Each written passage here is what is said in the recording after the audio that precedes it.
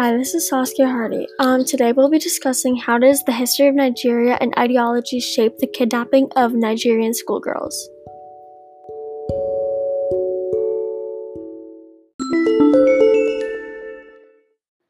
In 2014, 276 girls were taken from their school in Chibok, Nigeria. They were taken by an extremist group called Boko Haram.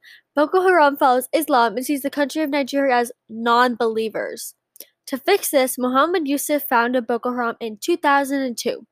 The girls were transported on a truck through the woods. Some escaped, some jumped, but some were not so lucky. In 2016, Amina Ali escaped with her baby. 5 months later, the Nigerian government offered Boko Haram money for the release of the girls. They only released 21 girls, though. All those girls were taken to psychiatrists and hospitals. In 2017, 81 more girls were released. The girls who escaped told stories of what happened to them. They had two choices. They could either convert to Islam or become slaves. Most of them chose to become a slave. After the girls escaped, Nigerian government made an American University of Nigeria, and they made dorms for the girls of Chibok special because Boko Haram vowed to kill them if they ever went back to school. So there was an extra protection for the girls in their dorms.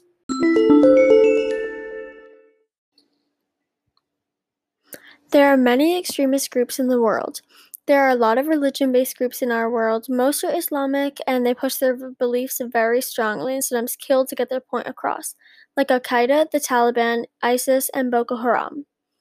Like many groups, Boko Haram is based on Sharia law. Boko Haram believes the Nigerian government is un-Islamic, and it's their duty to change that. Most extremist groups get the world's attention by planning something big, like an attack. For Boko Haram, they gained attention by bombing the United Nations building in Abuja, Nigeria in 2011.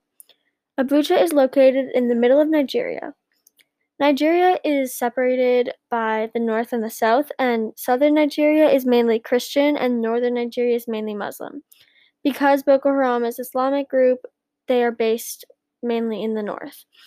This is why a lot of kidnappings and other attacks from Boko Haram happen in the north of Nigeria. Basically, their name, Boko Haram, means Western education is forbidden, but the official name of Boko Haram is, I'm not sure how to really pronounce this, but Jama'atu Ali-Sunnah Lida Awati wal Jihad, and that means people committed to the propagation of the Prophet's teaching and jihad.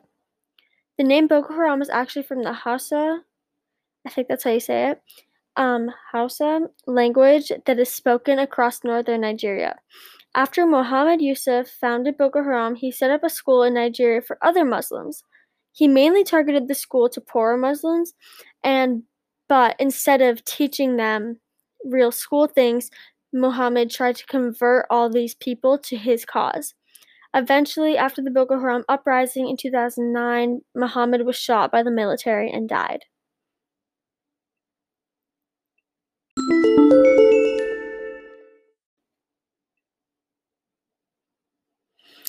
I would like to see Boko Haram disbanded. I know it's not as simple as that, so I've thought about some steps that might get us to that goal. I think that there should be more protection if schools can afford it, and the protection would be around the schools, specifically girls' schools, because they seem to target girls more because, as what they were saying, Western education is forbidden. They mainly mean for girls. So that's why I'd be around mainly girls' schools, and I think it would scare off more Boko Haram members, and then more girls could stay safe. And I think that there also could be some negotiation with the government, like what they did back from in 2014 when they got the Chibok girls back.